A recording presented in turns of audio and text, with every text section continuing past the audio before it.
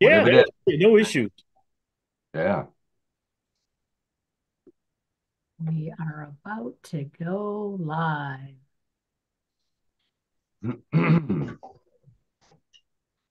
This is Karen with newclevelandradio.net, and it is time for What in the World with Paul Seaburn and his sidekick, John DiNallo. And it's being brought to you by Yes, I Can Coaching with Karen. And so if you want to know more about that, that's in the show notes. And I want everybody to know we all went to rehearsal today. Yeah, Yeah, how about yes, that? that was we're a well-tuned machine, a fine-tuned machine. We certainly are. Wow. Again, a low bar for this show, but we'll take it. Paul, you're Well, brutally honest. there you go. There you go. Wow, Karen Hale, what a great introduction. Thank you so much for that. Yes, indeed. You are tuned in to What in the World with me, your host, Paul Seaburn. What in the world? Real news, sometimes strange, always funny. That's our motto. We are your weekly news, weird news show. We like to bring you the strange, the unusual, the paranormal, the fun, but always with a funny twist to it. That's our goal. You come you the stories you hear here more often than not you don't hear in the mainstream media, and we love that because we like to beat the mainstream media whenever we can. We've got some stories that the mainstream media wasn't covering that we've got here today, so tune in for those. Let's see. I introduced our media mogul, Karen Hale. She is our producer and co-host on What in the World. She has a number of great podcasts in addition to What in the World on her site, newclevelandradio.net. So check that out. Find out how to download us either on Spotify or on your other podcasting platforms, or come and visit us on YouTube. We like to plug that. I shouldn't say occasionally, I normally have at least one photo to go with the stories. So it's always nice, we'll describe them for you if you're listening to us while you're out exercising or sitting at home doing nothing. Our listeners, probably the latter. But anyways, so please visit us on YouTube, follow us, like us, do all that other good stuff. The other voice in your ear is John DiNallo, our co-host, color commentator, and the host of What in the World of Sport with John DiNallo. Hey, John, how are you? I'm pretty well, Paul and Karen. And hey, it's a new week. It's Tuesday, and I think we got a great show lined up. I, And I, all my lost the sound. sound faded out there for a second, but I'm sure John said something really complimentary about me then, so I'll just Well, yeah, kind He of comes with said the territory. he yeah, says he has right. a box of chocolates for you for Valentine's Day. Oh, go yeah, okay. You're dear to Well, my heart, Paul. Dear to my heart. there you go. Thank you, John. I appreciate that. John and I have known each other for a long time. That's how we can get away with some of the things we say on this show. So, uh, As what do we have? I don't even, so many things are happening. It was such a big weekend with the Super Bowl. We're going to be talking about some Super Bowl stories you may not have heard about in the stream media. You're going to hear about them today on What in the World. So we've got that to talk about. We've got some a tall. This is another story for John. A tall walking hazard was seen at a women's professional golf tournament in Kenya. So we're going to be talking about that really strange tournament. A lost tower, a lost radio tower in Alabama. It was a big story this week. A wooden tower in France that made the news, and erector towers. John and I are part of the erector set generation. of We're going to course. talk a little bit about that and how it relates to the stories of this week. Living dinosaurs in England, Michigan, and Texas. Wait till you hear this. I've got this is a personal story for me as well. So we'll be talking about that. Underwear for your garden. Ooh, that's very, very popular story. Yeah, I know. That sounds like a porn movie. Uh, Underwear in the garden. and why you shouldn't make fun of balloon animals. Okay, we're going to talk about balloon animals and their benefit to society. Oh, okay. Okay, all right. I know, yeah. What can I say? Plus, we've got some more odd news. We've got some world records. We've got trivia. Um, John's got a great unusual sport for us this week. And of course, as always, we finish the show with Bluff the co-host, everybody's favorite weird news show. So my voice sounds a little raspier than normal because I'm recovering from a bit of raspiness. I'm going to take a drink of water right now, and then let's see if we can get right to our stories. Okay, sounds good. All right. I may even clear my throat. Be ready. Okay. Wow. I hope that didn't blow out anybody's earbud. Oh, geez. I apologize for that, everybody. I can't turn my microphone off because it's too far away. Oh, wait. Today is Fat Tuesday, or as we call it in Cleveland, Tuesday. It's the it's the day before Ash Wednesday, or as John and I have a good friend by the name of Gus used to call it Hash Wednesday for a reason you can probably figure out yourself. This is Shrove Tuesday for the Catholics out there, the day before Ash Wednesday, which means the last day to party before the Lenten fasting season begins, which means that all of us good Catholics we're busy gorging ourselves today on punchkis. John, did you have a punchki today? No, but we had some eclairs that were left over from the Super Bowl party. So, Oh, and we've had some cookies and so forth. So, yeah, before tomorrow, obviously, whatever we have, we're pretty much going to have a chance to consume. So, well, yeah. If you close your eyes, an eclair is close to a punchki. Put some powdered sugar in it. So sure, for, sure. for those not for those not in the know, a punchki is a giant jelly or cream filled donut covered with powdered sugar. Deliciously disgusting, as I like to describe it.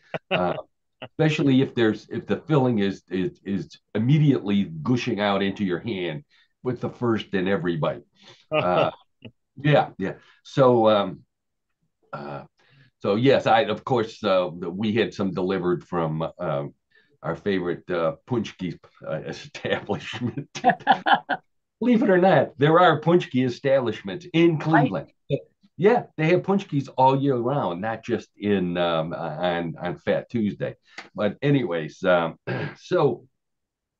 um, well, I had a point here. Oh yeah, so that's what everybody's doing. You're covered in excuse me, Powdered sugar.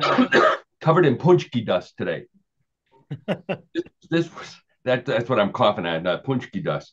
Um, Super Bowl was this weekend, this past Sunday. We're not going to talk about the scores, who won, who lost, or the celebrities who were there. But we've got some news that wasn't covered as well by the mainstream media as it should have been. So we're going to take the responsibility for that. Um, you know, the I made some notes on my paper here that now I can't read here. So there were some wild people at the Super Bowl. None wilder than a former Clevelander, and I want to put his picture up here. John, I know knows who we're talking about. I'm sure Karen does as well. Former Clevelander by the name of Travis Kelce. Oh, yes. No, yeah, Travis got a lot of attention because of his girlfriend this weekend. But that particular photo right there is a picture of Travis yelling at his coach. Somewhere that was what about in the second quarter, I believe, John. Is that Yes. correct? Yeah, that's correct, Paul. Yeah. Now this is typical in Cleveland. Okay. This is how you can tell that Travis Kelce grew up in Cleveland. This is the way we Clevelanders talk to our boss when we want to raise. You know, Do you we get really? yeah. Okay. So you could tell from that instance right there that Travis is a Cleveland boy. Um, the He and his brother. What's his brother's name, John? Jason. Jason Kelsey. Jason Kelly. Kelsey, that's right. Kelsey. They were Cleveland Heights High School. So you've seen these guys. I think I have a photo of the two of them together. Okay. They look like your typical Cleveland guy. They don't look like football players. They look like the kind of guys that are at Cleveland Stadium on Sunday, not on the field, but in the dog pound. It's a good comparison, Paul, for sure. Exactly. 10 degrees below zero, John. No shirts on. They're painted from the top of their heads to their waist in orange paint. Their beer bellies probably have some brand of beer painted on them as well, screaming their heads off. They are true Clevelanders. That's what they would be doing. Now, I want to tip my hat to Travis because he is dating so far out of his league. It's not even funny. He's a Cleveland boy, okay? There are, no offense, Cleveland ladies, there aren't too many Taylor Swifts in Cleveland. You are correct. Swift, look at her. Now, I'm not going to put a picture up of her, but if you think about it, she doesn't look like she's ever had a job where at the end of her shift, before she could go home, she had to yell, okay, last call for beer and pierogies. Right? Sure. You're right. No, she is right. She is not a Cleveland girl. That's so Travis is definitely dating far above his target range there. God bless him. Good for him. The So the first thing I want to talk about that wasn't covered at the Super Bowl was UFOs. Now, this is the first time, the first merger of the Super Bowl and the paranormal. This was this happened during a commercial. We were talking about the commercials before the show began here. So this was a commercial. Might have been in the third quarter already when this commercial ran. Martin Scorsese, the director, was a star of it, and he's watching a video of a movie made by aliens called Hello Down There. Do you remember that, John? I did catch that, but I wasn't able to get the whole effect of it. So I'm glad that you brought that to my attention. Yeah. So the premise here is that extraterrestrials have landed on Earth. Excuse me, they're trying to get our attention, but they can't. And the reason why they can't is because we're too busy looking at our phones and our iPads, which is what Martin Scorsese is doing right here. So they're thinking this is why we never see aliens, is because we're busy looking at our iPad. I don't buy that because people are definitely looking at their cell phones, but they're also using them to take selfies. And aliens are just like humans. They would be photobombing every photo that we're taking. And we'd see them half the time, right, John? Yeah, yes. So Yeah. there is some validity to all this, Paul, for sure. So we should have been photobombed to death by these aliens. So this is the first time for an alien appearance in the Super Bowl, unless you count Terry Bradshaw, who some people think is from another planet. Oh, that's a very good one, Paul. Yeah. So to get the humans' attention in this commercial, the aliens create a website with Squarespace, a website tool. Now, these are beings that have traveled hundreds of light years across space to arrive at Earth, and then they can't figure out how to make their own website. They have to use Squarespace. I don't buy that either. But Martin Scorsese, he's an Academy Award-winning director. He knows what he's doing, I guess. Sure. Yeah. So if aliens really are baffled by our technology, what we should do, alien comes up to you, show them your phone, and have them play Wordle. And boy, they'll be mystified. They'll be tied up for weeks playing Wordle. So Martin Scorsese, this was his commercial. He makes a cameo at the end, and he's stuck in traffic in New York City, and during an alien invasion. And he says to the cab driver, "I told you to take Broadway. This always happens," um, implying that I guess there's no aliens on Broadway to block traffic, which I don't buy that either. He's never seen the play Little Shop of Horrors, which had Audrey too, who was an alien plant from another Right, planet. right. That's right, Yeah. Paul. Yeah. Or cats. I think some of those cats were from another planet, but that's a different story. The other thing is, if this is a De Niro, I mean, if this is a Scorsese production, where was De Niro? Yeah, that's a good question. You would think that he would surface somewhere, He's right? in all of his stuff. Yeah, So many of his films, sure. My theory is that De Niro is holding out. He wants to play Bigfoot in the next commercial. Uh, or maybe he wants to fight Bigfoot, like He has Rage, high aspirations, Paul and Karen. yeah, Yes. Raging Bull versus Bigfoot would be the name of that movie. There you go. All right, so that was story number one. Story number two, John, something has happened in 3 out of the 4 times that Kansas City has appeared in the Super Bowl recently. What is it? I know this, and now unfortunately I have forgotten it. Okay, Yeah. I'll tell you. I know I won't even ask Karen. The answer is there were streakers at the game. Believe it or not, almost every time Kansas City plays in the Super Bowl, someone streaks the game. So now, again, I don't know if not everybody was aware of this because they didn't show them, but there were actually 2 streakers during the Kansas City San Francisco game on Sunday. Now, didn't they said on the TV they were partial streakers? Right. What We'll did that mean? we'll get to that. That's a very good question. That's the other reason why I wanted to bring up this story. So this happened in the third quarter. It was third down. The Chiefs were in San Francisco territory. They were going for third down, and one of the streakers ran across the field, made it all the way to the San Francisco 49ers sideline, where he was subdued, as they say.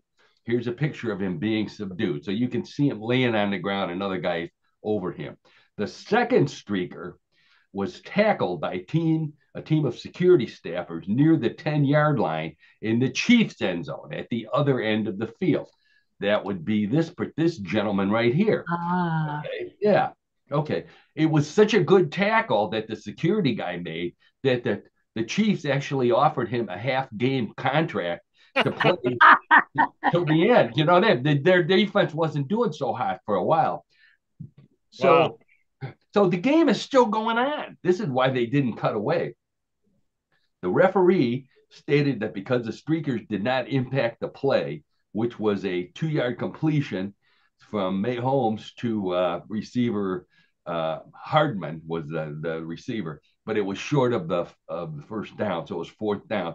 So they ended up kicking the field goal. That was the one that the 57-yard record field goal. Right. That put the score at 10-6. So there were a lot of things going on that called attention away from the streaker, which is why we're talking about it. So very little of this, no photos of the streakers made it to the air, but we just looked at 2 of the photos.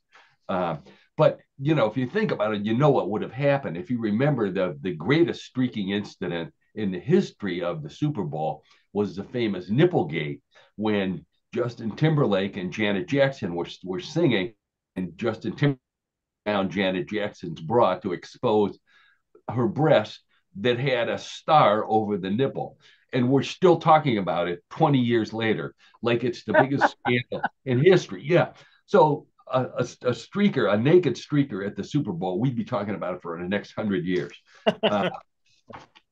So, Karen, you are 100% correct. Tony Romo, CBS color commentator, not as good as our color commentator, by the way. Thanks for the plug, guys. Appreciate it. Tony Romo said that there was a partial streaker on the field, as Karen pointed out. I checked the rule book, and the rule book on streaking states, unless you're 100% naked, you cannot be called a streaker. I would say the same thing. I would agree with that. That's, I think, by definition. Yes, by definition. Like being partially pregnant. You're either naked or you're not. That's it. Sure. So Sunday night marked the third time in history that the Chiefs, in the last 4 Super Bowl appearances by the Chiefs, that a streaker has run onto the field. I didn't know this. Okay, so this is one in excuse me, in 2022, in 2020, when the Chiefs beat the 49ers in Super Bowl 54. This happened. Now, all I have is her mugshot. This is Instagram model Kelly Kay. She ran onto the field and was caught by security before she could take her clothes off. Again, according to the rules, not a streaker. According to viewers, a big disappointment. I hate to be a sexist, but that's what people are looking for. If they're looking for a streaker, they would prefer a female streaker. I think both men and women would agree that they'd rather see a female than a male. And this is a very pretty lady. Yeah. Okay. Yeah, so sure. there's her mug. Now, at Super Bowl 55, which was in Tampa in 2021, when the Chiefs played the Buccaneers and lost, Florida native Yuri Andrade, excuse me, put on some spandex. I'm going to put the photo up while I have a drink of water here so you can see him. Oh, wow. I knew you'd like that, Karen. Yeah. So this guy, a fairly well-built gentleman, he's wearing a pink spandex thong contraption. Yeah. Yeah, that's the best I can call it. Doesn't show a whole lot, and I think we're grateful of that. So it's promoting an X-rated internet channel. So he started running across the field, and naturally they tackled him and hauled him off. I'm not going to show you any more pictures of him. Again, not a streaker, according to the rules. So, but I didn't know. So now I didn't know that the Chiefs were so associated with streakers. So John, this is it. This is the reason why we want the Chiefs back in the Super Bowl on a regular basis, to see more streakers. Yeah, there's a connection there, obviously. Yeah. That's right. So streaking, by definition, refers to running naked in public, usually at a college. Believe it or not, by that definition, streaking at colleges began in 1804. 1804. Wow. Yeah. But in the United States, of course, at Washington College, which is now Washington and Lee University, where senior George William Crump was arrested for streaking through Lexington, Virginia, where the university is located. Get a load of this. This is the best part. Crump was suspended for the academic session, but later went on to become a U.S. congressman. Of course. Yes. Makes sense. Wow. Makes perfect sense. Okay. So that takes us to the heyday of streaking, when John and I were in college together in the early 1970s. So in June of 1973, the mainstream media reported on a streaking trend at Michigan State University in Lansing, Michigan, right up the road from us. Okay, so it starts to move down into Ohio. In December of 73, a graduate of Carleton College in Minnesota wrote that the term streaking was coined because, this is the Minnesota definition, nude students ran primarily during the winter months of January and February. Oh. And unless one appeared as a streak against the landscape, the Minnesota winter was triumphant and the streaker became a statue. So that's their definition of streaking. So wow. 1974 was the peak year for streaking on U.S. college campuses, including John Carroll University, where John and I are proud graduates of. However, I looked everywhere, John, and I could not find records of streaking um, going on campus while we were there. But I know that it happened. Well, I remember for certain that that was a trend for several weeks actually, or even Yeah. several months. Yeah, it was like a big deal. Oh But yeah, yeah. yeah, it was a big deal. Big deal. Especially a big deal for horny fraternity brothers. Uh, with few chances of dating, let's put it that way. So the but I did find another one at Oberlin College. Now, Oberlin College is a very prestigious university to this day, one of the most liberal colleges in the United States. Um, well known for their music program, their jazz program. Uh, they had streakers, and I'm going to show you the news article right here. This is from the Oberlin Register. A review, yeah. Yeah, review. Yeah. Uh, so this is the college paper, and up on the left hand side, big headline: "Streakers here" shows a picture of a man and a woman, uh, tastefully angled, so you don't really see anything, but they are naked. Uh, and the article points out that it warns streakers that it's punishable by 30 days in jail or a $250 fine. Now that's a heck of a punishment for running naked across a college campus. 30 days in jail. So, but to point out how different times were, I want to direct your attention for those of you who are watching on YouTube, and I'm going to direct everybody else's attention to an article I will describe on the right hand side. On the right hand side, this is 1974, Oberlin College, the conference that they're in, the Ohio Athletic Conference, is asking Oberlin to ban women from competing in college sports. Today, It's really odd. yeah, today women's sports is probably making outside of football and basketball more money than most men's sports. Sure. So unbelievable that not that long ago they were banning women's sports. Yeah. It's a strange headline. I know. I couldn't believe it when I read it. So anyway, so there we go. Streaking at the Super Bowl, only here on what in the world? What's the name of the show again? What in the world with Paul Seaburn? There you go. All right. Okay. Here's something that didn't happen at Super Bowl, but I bet you it's going to happen one of these days, as soon as it's held in Kenya.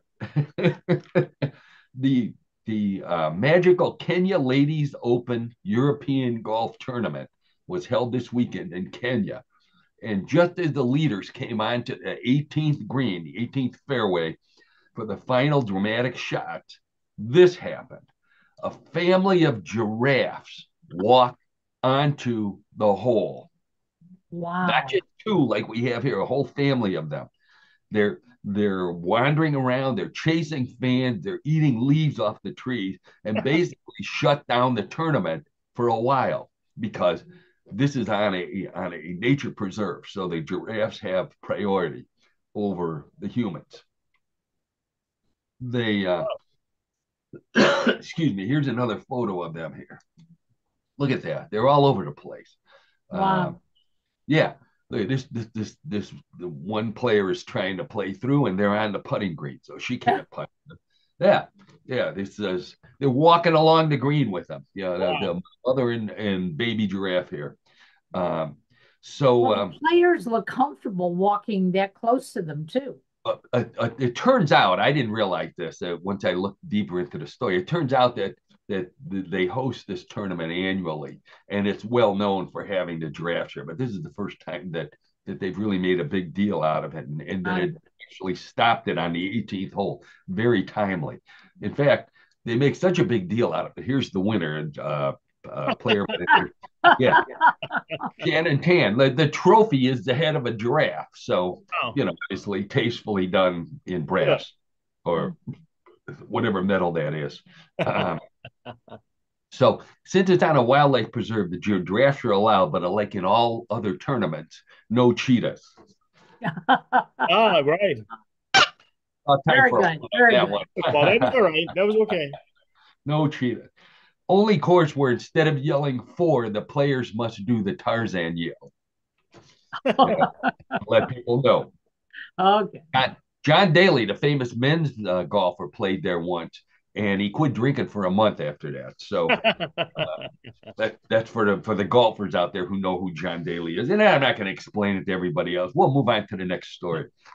Police in Jasper, Alabama. Oh, I love this story. They're looking for a 200-foot AM radio tower, which was stolen overnight from the WJLX radio station. Here's a picture of it before it was stolen. 200 foot and not knocked down. It's standing up in the air. It was being used.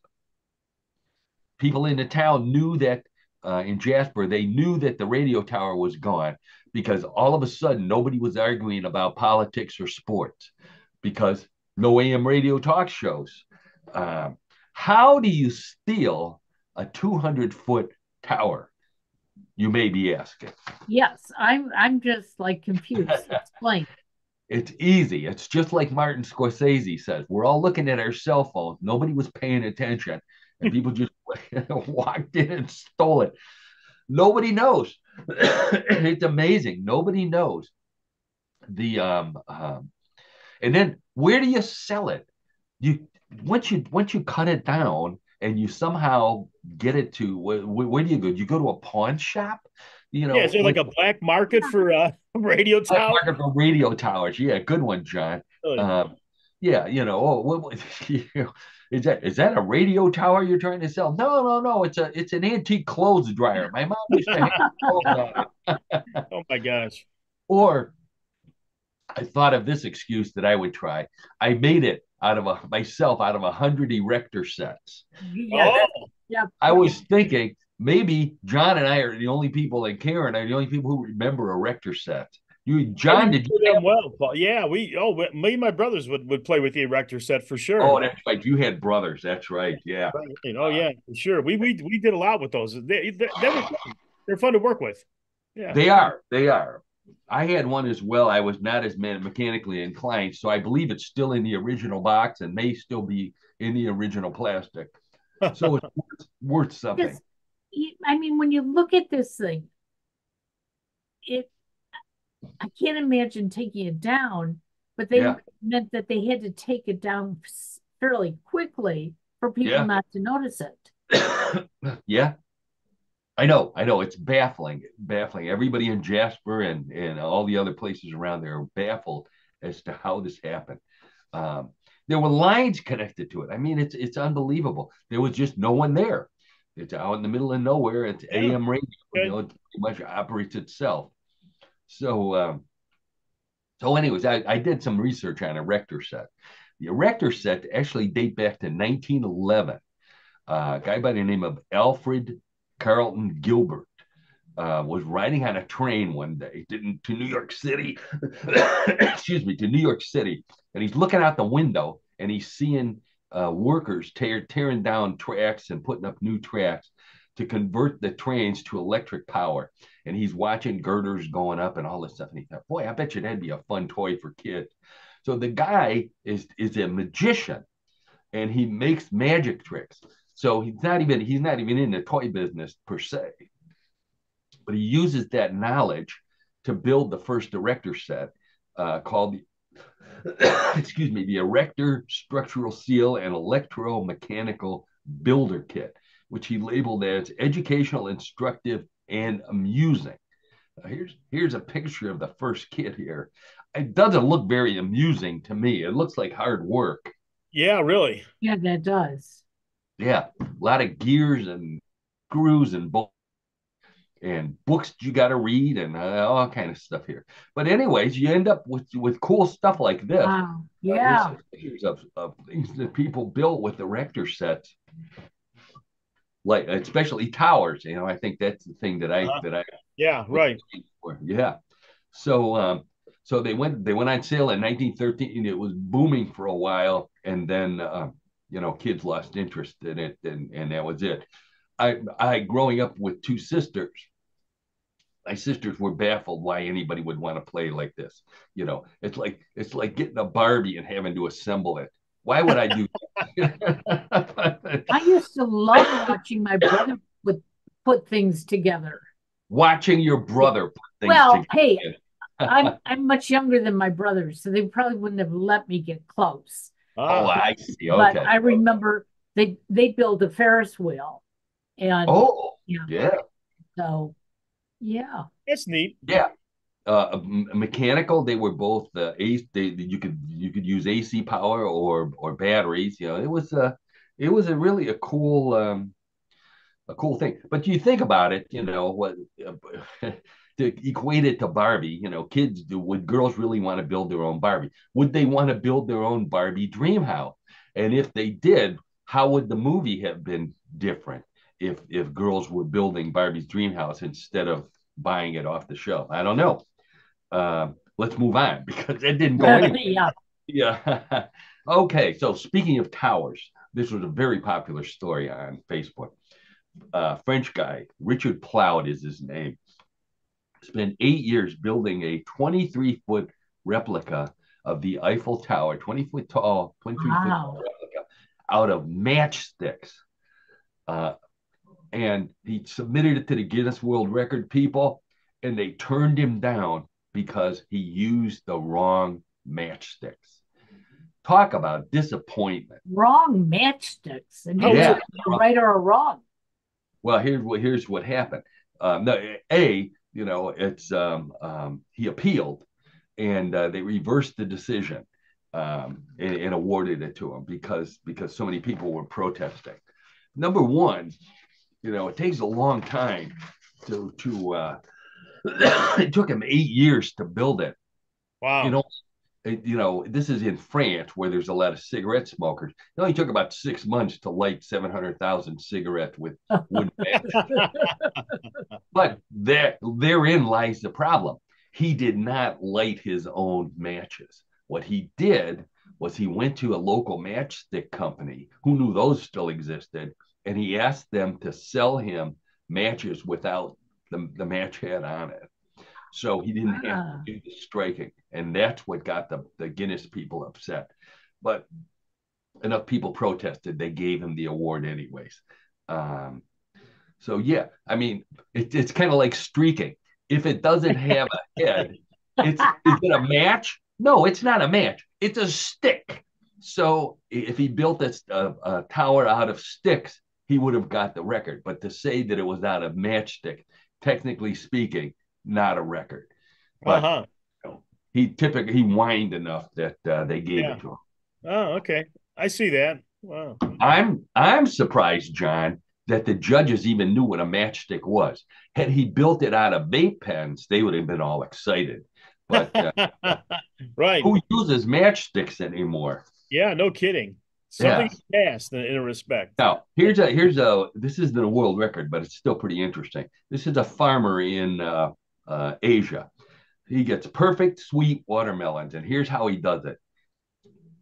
He hangs them in women's underwear on his fence. So here's a picture of a melon growing inside of a very fancy lace thong. Karen's probably got a whole wardrobe oh of yeah, those. a whole wardrobe of those. Yeah.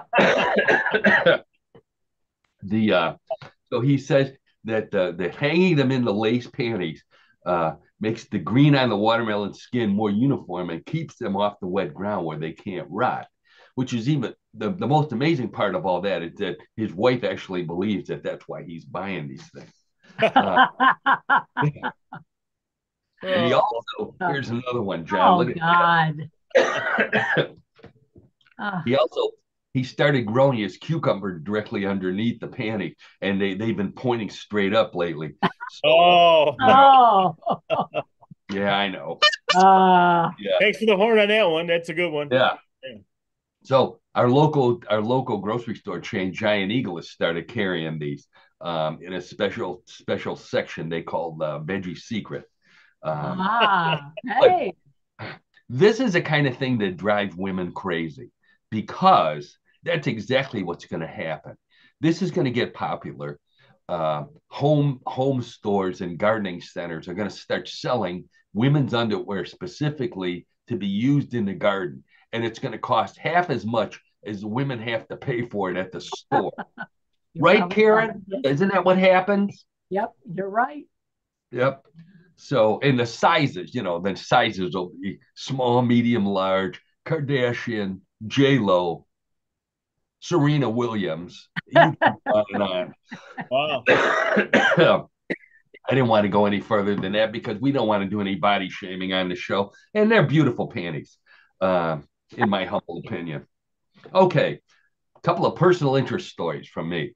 So this was another very popular story on Facebook. British dog walker Denise Chamberlain is out walking around a pond. They call them a tarn in England. And she saw this creature. This is a non-native, never been seen in England, alligator snapping turtle. Doesn't belong in England at all. She's terrified that it's going to eat her dog or eat sheep or whatever else, a little kid. So she catches it. She uses a shopping cart, and she had 3 pairs of builder's gloves on her hand, and she went and she captured it. So now they took it to a vet. She took it to a vet, and they're trying to find a home for it, and also find out where it came from. And that's my question. Was this somebody's pet that escaped? Or my theory, King Charles was restocking the moat, and he put Prince Andrew in charge and Oh no. find some good stuff to put in there. And Andrew, he's terrified that people are going to find out more about whatever it is he's going on. So he thought, oh, nobody's going to cross the moat with these things in it. Wow. You better believe That's it. quite a That creature. is the Yeah, scariest very, looking thing. very menacing looking creature, very Very prehistoric. good. Yes. Yeah. Now, I have an affection for turtles because those were about the only pets my parents ever let us have. We probably had 30 turtles overall between myself and my sister that we know of. We may have had more or less. You never know when a turtle's alive or dead. 5 days later, they're still not moving around, but they could still be alive. Um, I never saw a snapping turtle though until I lived in Ann Arbor, Michigan, and we were driving down a road in the wintertime, and there's this thing crossing the road, looked like an overturned garbage can. It was a snapping turtle. We pulled over and looked at it. Huge, massive snapping turtle. So I want to get it out of the road. I don't want it to get run over. I'm thinking, oh, how dangerous can it be? I grabbed what I thought was the rear end of this snapping turtle, and what looked like a giant sandworm from the movie Dune comes out the other end and practically takes my head off. This is a picture the kind Oh, of wow. oh Wow. they're unbelievably the necks are unbelievably long. Um, so I ended up I had an ice scraper, like a wooden ice scraper in my car, and I used it to push the turtle to the edge of the road and point it towards a creek that I assumed it came from. Wow. Yeah. Next time I saw one, not in Ann Arbor, Michigan, believe it or not, in Houston, Texas, again, walking across a busy freeway, not a highway. This was an 8-lane highway in northern Houston, very busy highway, FM 1960, one of the busiest streets in the city. And here's this snapping turtle.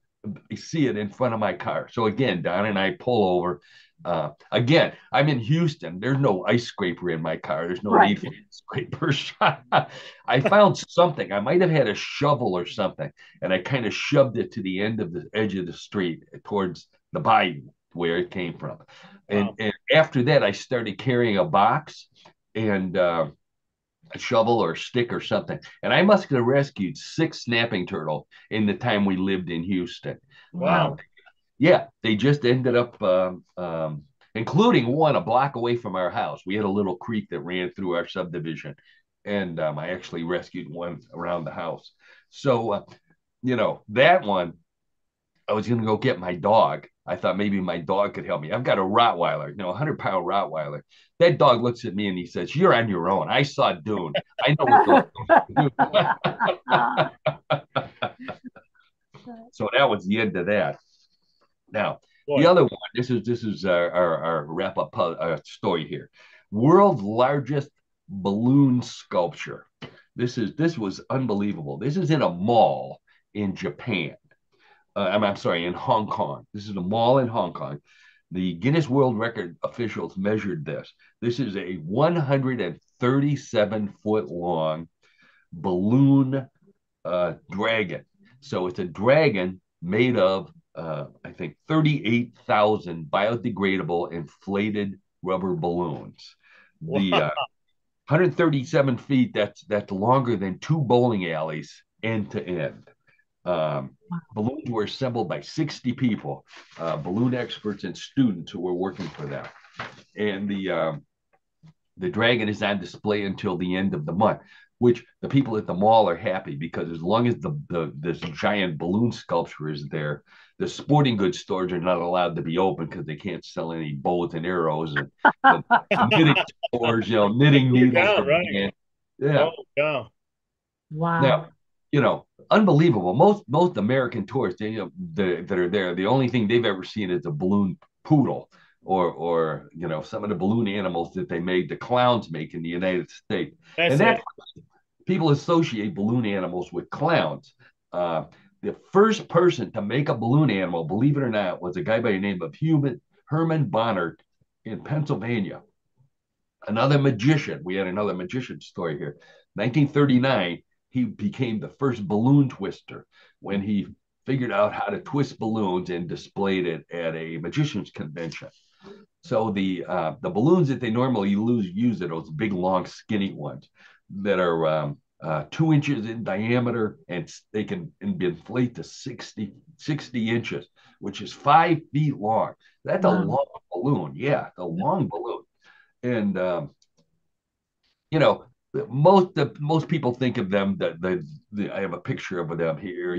They make a sword, or something easy. I used to do this. I tried this one. I was really good at it. I was good at was good at snake skins, with the skin Oh, that yeah. came off.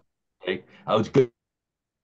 Um, I was good at snakes that got caught by snapping turtles. Um, Yeah, snake that snipping got eaten by turtles gets around I that was good at snipping those. turtle. Yeah. Yeah. So I love this story because while I was in Houston, I worked for a mag. Now here's the typical balloon animals that most people Right. are Yep. associated with. These are it's actually an art. It's an art and a craft, when it's done well. And I worked for a magazine called Young Entrepreneurs, and I used to interview kids in grade school and high school that had really fun jobs that they started themselves. I interviewed kids that were making six figures while they were in high school. Wow. Wow. So this particular young girl was in Houston, and she was in grade school, and she was a balloon twister. I thought, well, how much money can she make? I talked to her mother. Her mother said, she wanted to babysit, and I said, well, let's try this first. So she would take her bag of balloons, and she would go to a Mexican restaurant, and she'd go from table to table, and she would ask for donations to make a balloon animal. Instead, she didn't have a set fee. A smart little girl. People would end, if she said $5, and if all they had was a 10, they'd want change. If she said, I'll take a donation and all they have is a 10, they'll give her a 10. She said she made like 3 times as much as she would make babysitting. Plus, they always got at least a free dinner for both of them, often coupons and other things because they were so entertaining. I Wow. thought that was the coolest thing. Sure. Yeah. Be careful when you make fun of things because there's always a story behind it, and there's a story behind balloon twisting. It has a fabulous history in the magic world, and it could be a great job. John, good retirement job for you, maybe. Maybe I should think about that. I'll have to look into it. Now's the time. Now's the Right, time. exactly. Sure, sure. Okay. Well, we know what John's other retirement job is, and that is hosting What in the World of Sports with John DiNallo. Every week, I ask John, my old buddy, who knows more about sports than anybody that I associate with. Um, I ask him, John, find us a sport that fits with the theme of What in the World. Real sport, sometimes strange, always funny. John always manages to find a great one, and I'm gonna turn it over to you and give my voice a rest here and line Okay. up your photos. So go ahead, John. Sounds good. We want to give props to Karen on this one because Karen actually found this sport, through her travels, and it's a very interesting sport. And you may have heard of it before. So the sport this week is dog surfing. That's right, dogs on little surfboards riding the waves, hanging 20, and calling each other dudes. Yeah. We're not sure about the last one, but dog surfing, and this is where dogs actually ride waves on little surfboards, body boards, skim boards, and windsurf boards, began back in the early 1920s. And then it gained popularity with the 1930 silent film On the Waves in Waikiki, when Philip K. Zanya and his terrier named Nighthawk surfed together on a wooden surfboard. So going back almost 100 years in Wow. film, at least in terms of film history.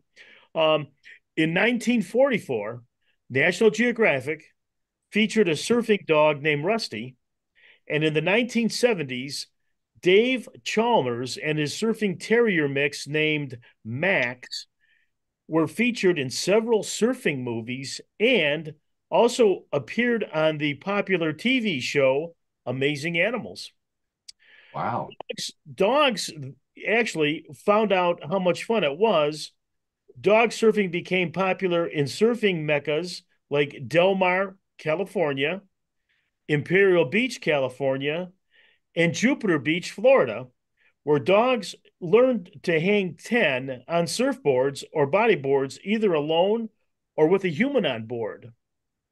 Once they moved up to windsurfing and body surfing, it wasn't long before dog surfing competitions popped up everywhere.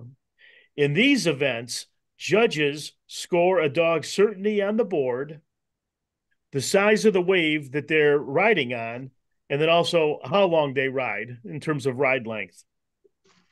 For example, at Imperial Beach, California, the Lowe's Coronado Bay Resort Surf Dog Competition is recognized as the largest dog surfing competition in the United States. The first competition was held in 2006, and by 2011, over 50 dogs participated in events for small dogs, large dogs, and tandem dogs. In San Diego, the San Diego Humane Society holds the prestigious Imperial Beach Dog Surfing Competition, while Huntington Beach, California, hosts the Surf City Surf Dog Competition. The Surfing Dog Championship is held each March in Noosa, Australia, and is known worldwide for its heavy pounding surf. So if a dog is able to surf, there, that dog is really a star. In These in photos, a Yeah, lot of these photos show dogs with on really big waves. So oh you're Yeah. right yes, about that. oh Yeah. exactly. So in 2021, the winner of this event was a pug named Pickles. Lastly, the World Dog Surfing Championship, ARE, annually is held in Pacifica, North California. Oh, look at this one. Oh, Oh, that's that, Going that's for that's style the points. Yeah. ability there. yeah. But of all the dog surfing events, the most unique dog surfing event is tandem surfing, where two or more dogs surf together on one surfboard. Now, believe it or not, in June of 2012, a Guinness World Record was set when, get ready for this, 18 dogs were photographed at the same time on one surfboard. Wow. Think of Amazing. Here's a picture of it right here. Both well, big and small dogs. Yeah. what is Yeah. amazing though is to get dogs to set that long, okay? That many Yeah. dogs to set Yeah. that thing in one spot. Out So sniffing each other. yeah, right. So in closing, dogs love the water and they love to compete. So it's no surprise dog surfing is a popular sport. There is still time for the Beach Boys to immortalize it with a song called Little Surfer Good Girl. Oh, oh, they are so cute. Yes, they are. It is it Little is it's very good unique. I mean, it's a girl. unique sport, right? I mean, it really is. Yeah, no kidding. That's wild. I mean, it's and the dogs look like they're having fun, according to the photos at least. And there were Sure. quite a few different dogs in those photos. So I can see where it would be popular, especially in Hawaii and other surf meccas. Sure.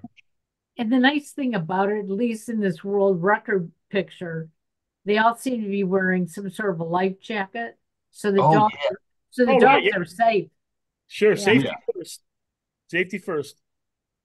yeah. The owners they definitely care about their dogs there, so that's another good one there. Uh, do you think a sport like this would catch on in Cleveland, Karen? Uh, do we have any place to really surf in Cleveland? good, good point. Good point. Although some people claim that they're surfing in on Lake Erie, Okay. um, those days are few and far between. However, John, I don't know if you remember this, but we competed in while we were in college in a sport very similar to this. Some people call it the Cleveland version of dog surfing, and that would be dog skiing. Do you remember that on a snowy day I when tell we you, no, weren't you have to what? refresh my memory on this one, Paul. I'm drawing a blank. Yeah, we were. It was one of those days when nobody was streaking, and we needed something to do. Uh, So we decided to try dog skiing, and we found a couple of nice stray dogs near our college, and you know we found a hill. We found a hill. Uh, John and I went off on our own direction in training our dogs. So here's a picture of me with my dog. I um I really went whole hog. I got the dog ski Oh, boots, and his own skis and a hat and a scarf. And I thought, boy, this is great. I'll get all the fraternity brothers will be interested in participating in dog skiing with me. John, on the other hand, John is much smarter than I am. And John didn't waste his time getting the dog all dressed up and all this stuff and ski boots and everything. John instead taught his dog how to pull. Well, I lost it here. There it is. John taught his dog how to pull a keg of beer up a hill, up a Now snow I remember. Now it comes back to me. There There you you go. go. Everybody followed John and his dog up the hill to the top of the hill where the keg of beer was. They didn't care about me and my skiing dog. Rest of the story. That was another fun party that we had while in our college days. Yeah, Uh, I'm glad you brought that to my attention again. I had forgotten about that, Paul. Dog skiing. Yeah, some You things did are all the best work with left. the skiing dog, and I get away with this dog pulling the keg, which was obviously the prize at the end. Oh, but obviously a much more popular sport for a college than dog Oh, skiing. sure. So, yeah. Love it. all right. Well, great sport, John, as always. Thank you so much for putting that together. You're very welcome, And Paul. Karen. Thanks.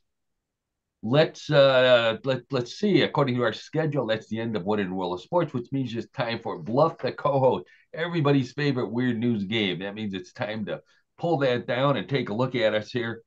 Okay, Bluff the Co-host. It's a simple game. We have three stories similar to the ones I've been telling all afternoon. One big difference: those stories were real.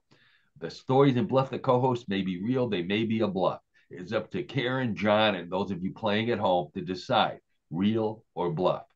Gambling is allowed, so place your bet. John and Karen, hands on the buzzers, and let's get right to story number one. We see plenty of stories of people complaining about finding the heads of frogs or snakes in their bags of mixed salad greens. But what about people complaining that they didn't get enough snake heads?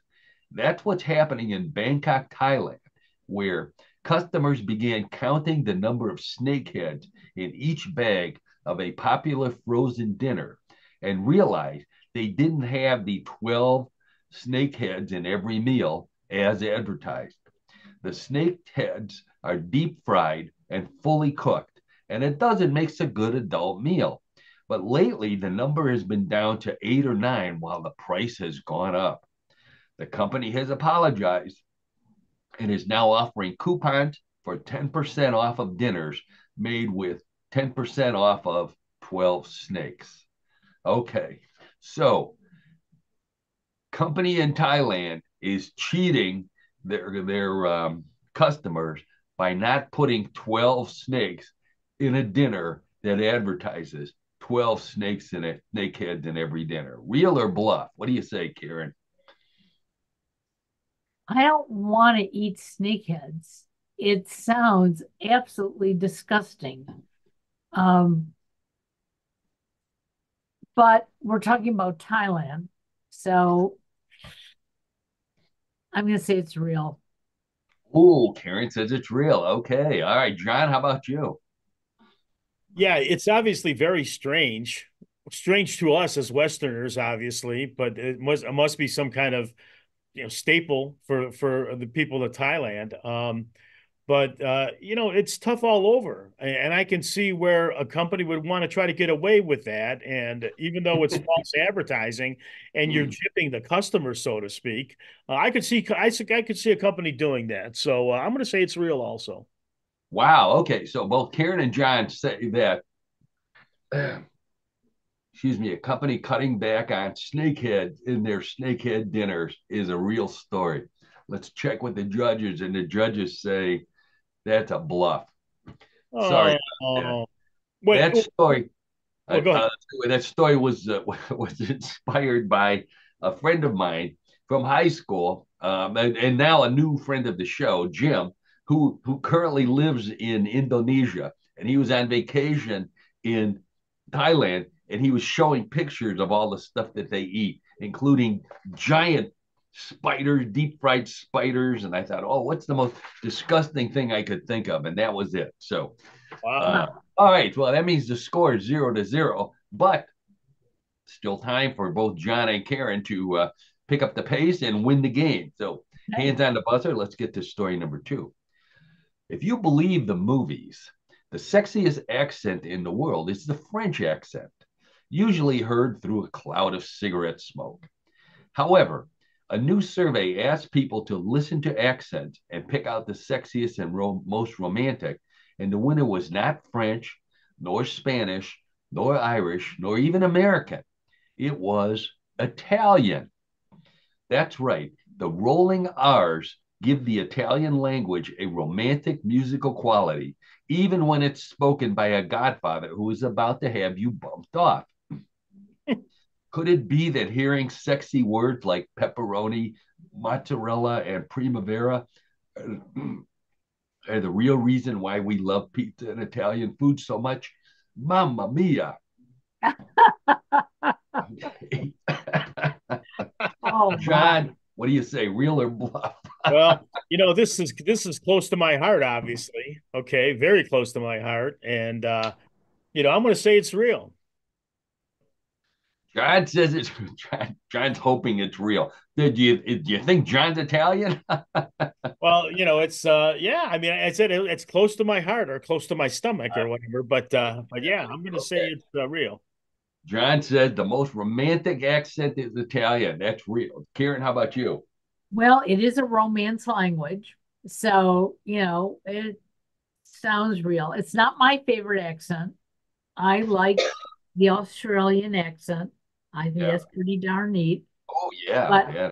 but I am going to agree with John because so many people think of Italian as being romantic. Romantic. Ah, okay. So And look at John. He's the most romantic guy on this there you screen. go. That's right. Yeah. Joy John has a full dance card tomorrow on Valentine's. So the perfect example. So let's see. That Karen and John both say that Italian is the most romantic language. That's a real story. Let's check with the judges, and the judges say, "Congratulations, that is a All true right, Karen, way story." to go. All And right, then a very double good. congratulations to John for having such a sexy voice.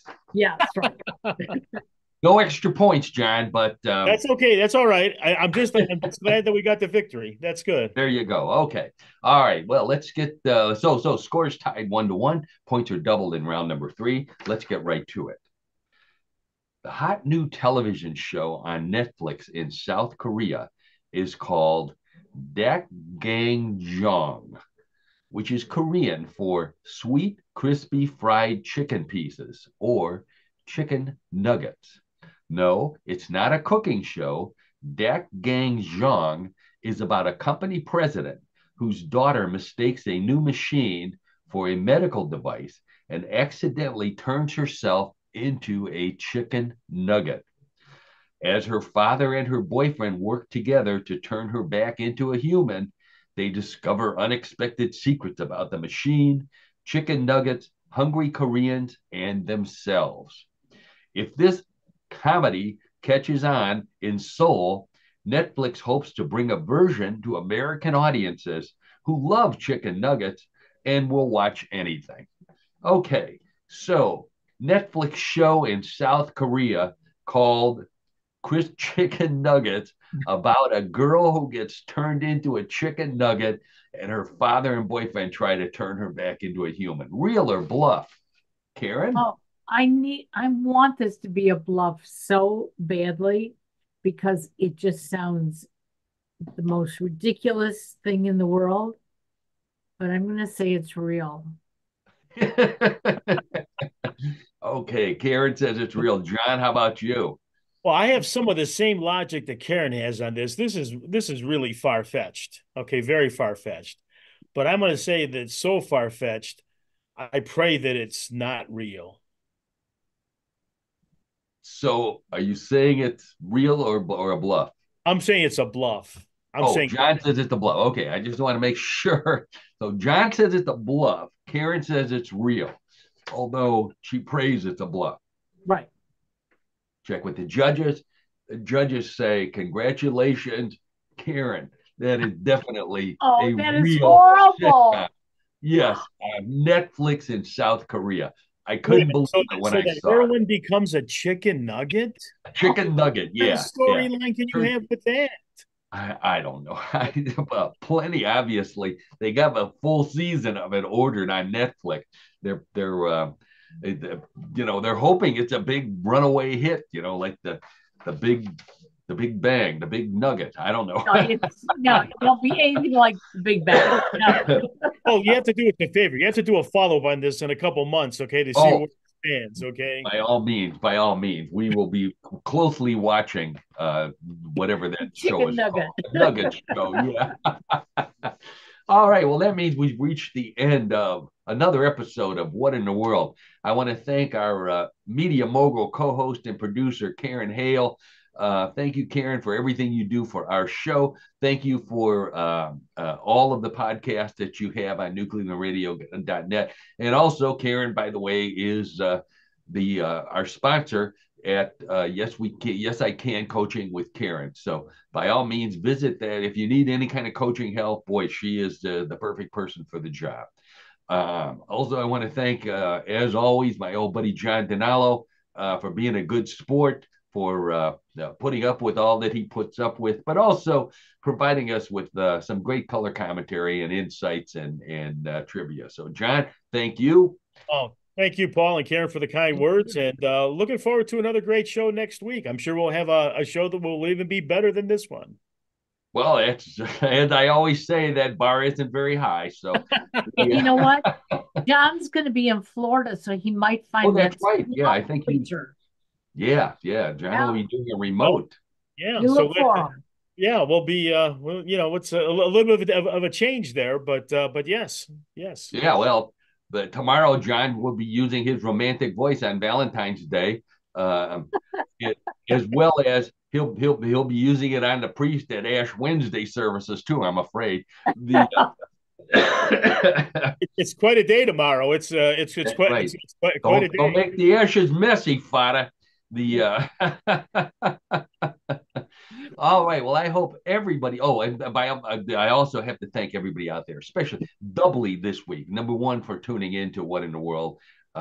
Without you, we wouldn't do the show. You're the reason why. We hope you have as much fun listening as we do putting it together. That's the main reason why we do it. I also want to apologize to everybody for my raspy voice and occasionally coughing in your ear. I'm hoping I'll be out of this mode of illness by next week. I'll load up on all the vitamin C and all the other stuff that you're supposed to do. But anyways, thank you so much. Thank you everybody for tuning in. Miriam, I wanted to do a shout out to her at the beginning. She's a longtime fan of the show. I always hear from her either before or after the show. So I want to thank you for your support, and everybody else who sends a story or just sends us encouragement, likes. We love to see for all of that. So send it to nuclearradio.net. Send it to me on Facebook.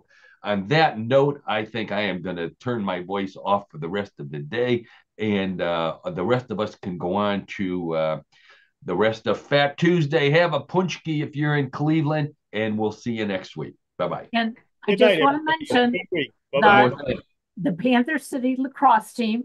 They won this past week. They did. That's right. On Friday, I will be interviewing one of their teammates who went to OSU. So no kidding. Somebody from Ohio State playing professional lacrosse. That's pretty interesting. Well, tune into that. You get all the details at nuclearradio.net. Karen have that posted for you. Great. All kind of great stuff. Enjoy your day, everybody.